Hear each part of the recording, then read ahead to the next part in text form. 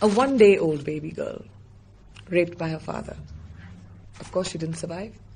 There are many, many stories like this, and physical and sexual violence that happens against children in Africa is the reason why the future looks bleak. UNICEF Goodwill Ambassador Priyanka Chopra sharing some of the stories she heard in Zimbabwe.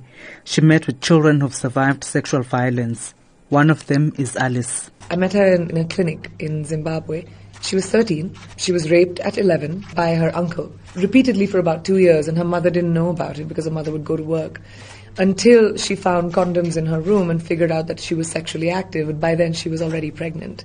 And this girl at 13 is a mother of a child, and all she wants to do is go to school.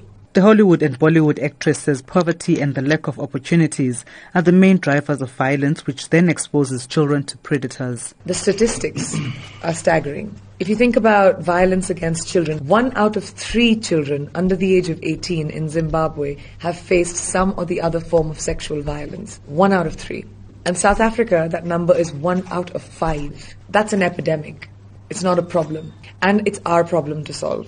Chopra has described as examples of bravery across the world the 82 Chibok schoolgirls who've been freed after militant group Boko Haram kidnapped them. Almost 300 teenage girls were abducted from a boarding school in northeastern Nigeria in April 2014.